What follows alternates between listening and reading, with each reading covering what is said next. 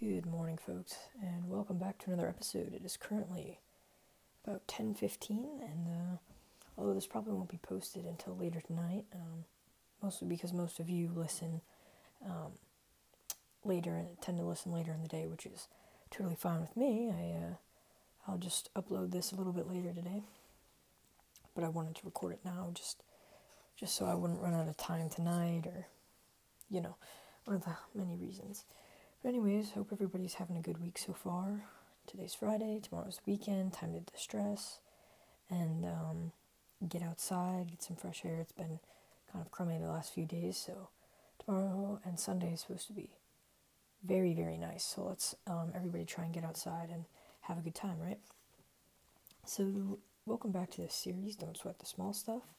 This is going to be chapters 3 and 4 today, and if you haven't listened to chapters 1 and 2 of this series, go ahead and search for that episode. That is the beginning of this series, and you don't want to miss that one. So let's go ahead and jump right in. This chapter 3 is called Let Go of the Idea That Gentle, Relaxed People Can't Be Super Achievers. One of the major reasons so many of us remain hurried, frightened, and competitive, and continue to live life as if it were one giant emergency is our fear that if we were to become more peaceful and loving, we would suddenly stop achieving our goals. We would become lazy and apathetic. You can put this fear to rest by realizing that the opposite is actually true. Fearful, frantic thinking takes an enormous amount of energy and drains the creativity and motivation from our lives.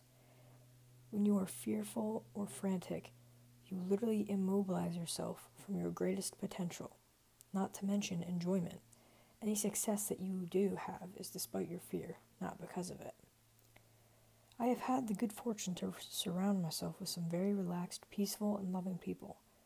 Some of these people are best-selling authors, loving parents, counselors, computer experts, and chief executive officers. All of them are fulfilled in what they do and are very proficient at their given skills. I have learned the important lesson. When you have what you want, you are less distracted by your wants, needs, desires, and concerns. It's thus easier to concentrate, focus, achieve your goals, and to give back to others. Now, I feel like a lot of us, especially me, I'm definitely in the mindset of, if you sleep until noon or 1, you've just wasted your day. I mean, if you're not constantly going, you're not being productive enough, you're wasting time.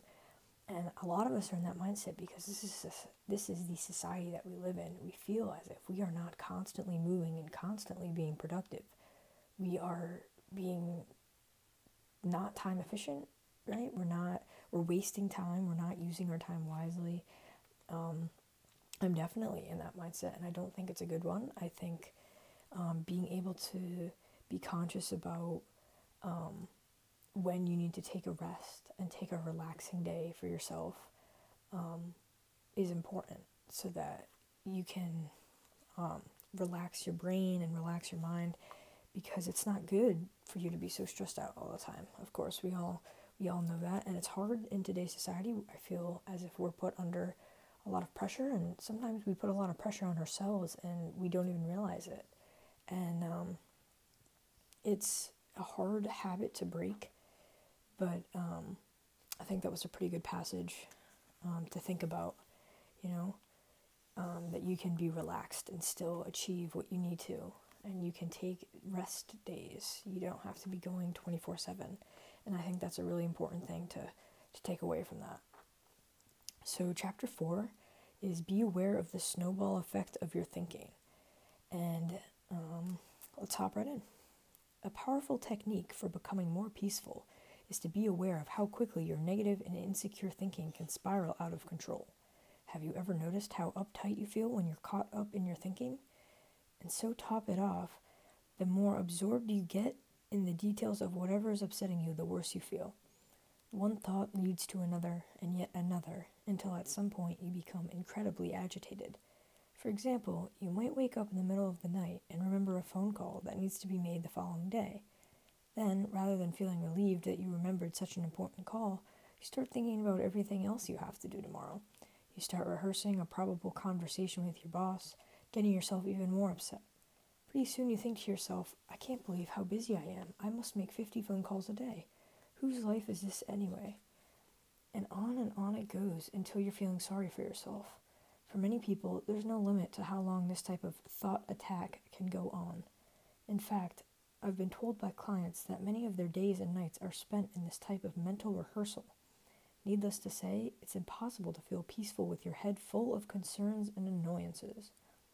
The solution is to notice what's happening in your head before your thoughts have a chance to build any momentum. The sooner you catch yourself in the act of building your mental snowball, the easier it is to stop. In our example here, you might notice your snowball thinking right when you start running through the list of what you have to do the next day. Then, instead of obsessing on your upcoming day, you say to yourself, whew, there I go again. And consciously nip it in the bud. You stop your train of thought before it has a chance to get going. You can then focus not on how overwhelmed you are, but on how grateful you are for remembering the phone call that needed to be made. If it's the middle of the night, write it down on a piece of paper and go back to bed. You might even consider keeping a pen and paper by the bed for such moments. You may indeed be a very busy person, but remember that filling your head with thoughts of how overwhelmed you are only exacerbates the problem by making you feel even more stressed than you already are. Try this simple little exercise the next time you begin to obsess on your schedule. You'll be amazed at how effective it can be. And that was the end of chapter 4, and I think that was also a pretty interesting passage because, again, this goes again with the stress, right? We get ourselves so caught up in our stresses, and we're like, oh my gosh, we have so much to do, and it's hard not to think like that. A lot of us are super busy, and we are caught up in a lot of stuff right now, and obviously times are different at the moment, but usually it's sports, it's homework, it's other extracurricular activities that we may do.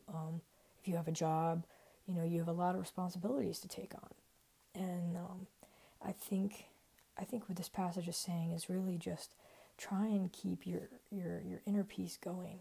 And if you start to feel overwhelmed, try and breathe and calm yourself down and think about, maybe effective ways to kind of manage your time during the day so that you don't feel as stressed out, and give yourself breaks. And although this one is talking about waking up in the middle of the night and just keep thinking and getting yourself stressed out, during the day too, if you start feeling stressed as well, taking deep breaths and then remembering that if you have prepared yourself for whatever you need to do, then you're going to be fine. It's a different situation if you haven't prepared and you remembered that you needed to and then you just didn't. That's a different situation. I think if you are prepared and you're stressing yourself out about something, you are literally putting yourself through the situation twice. You're stressing about it beforehand, and then you're going to stress about it during. And that's no good for anybody, right? So I think that passage is really just trying to say control your thinking and do your best to try and limit the amount of stress that you're putting yourself through on the daily because you're thinking about everything else you have to do. Stay present, stay in the moment, think about what you're doing now, focus on that, and then you can worry about the other things when they come. So that was chapters 3 and 4. So that's going to be the only 2 I read today. And then, next episode will be 5 and 6. So I think those are pretty good passages for today. And I might leave it there. The last other thing I want to talk about is, again, this weekend, get outside. It's supposed to be beautiful. Do something, hang out with your family. Pretty sure we're having a bonfire tomorrow night, so that's cool. Do go out, get some exercise, go enjoy nature, enjoy the outdoors, and make the most of it, right? It's been really bad weather, and can't give up this opportunity to hang out in the sun and the warm weather as well, right?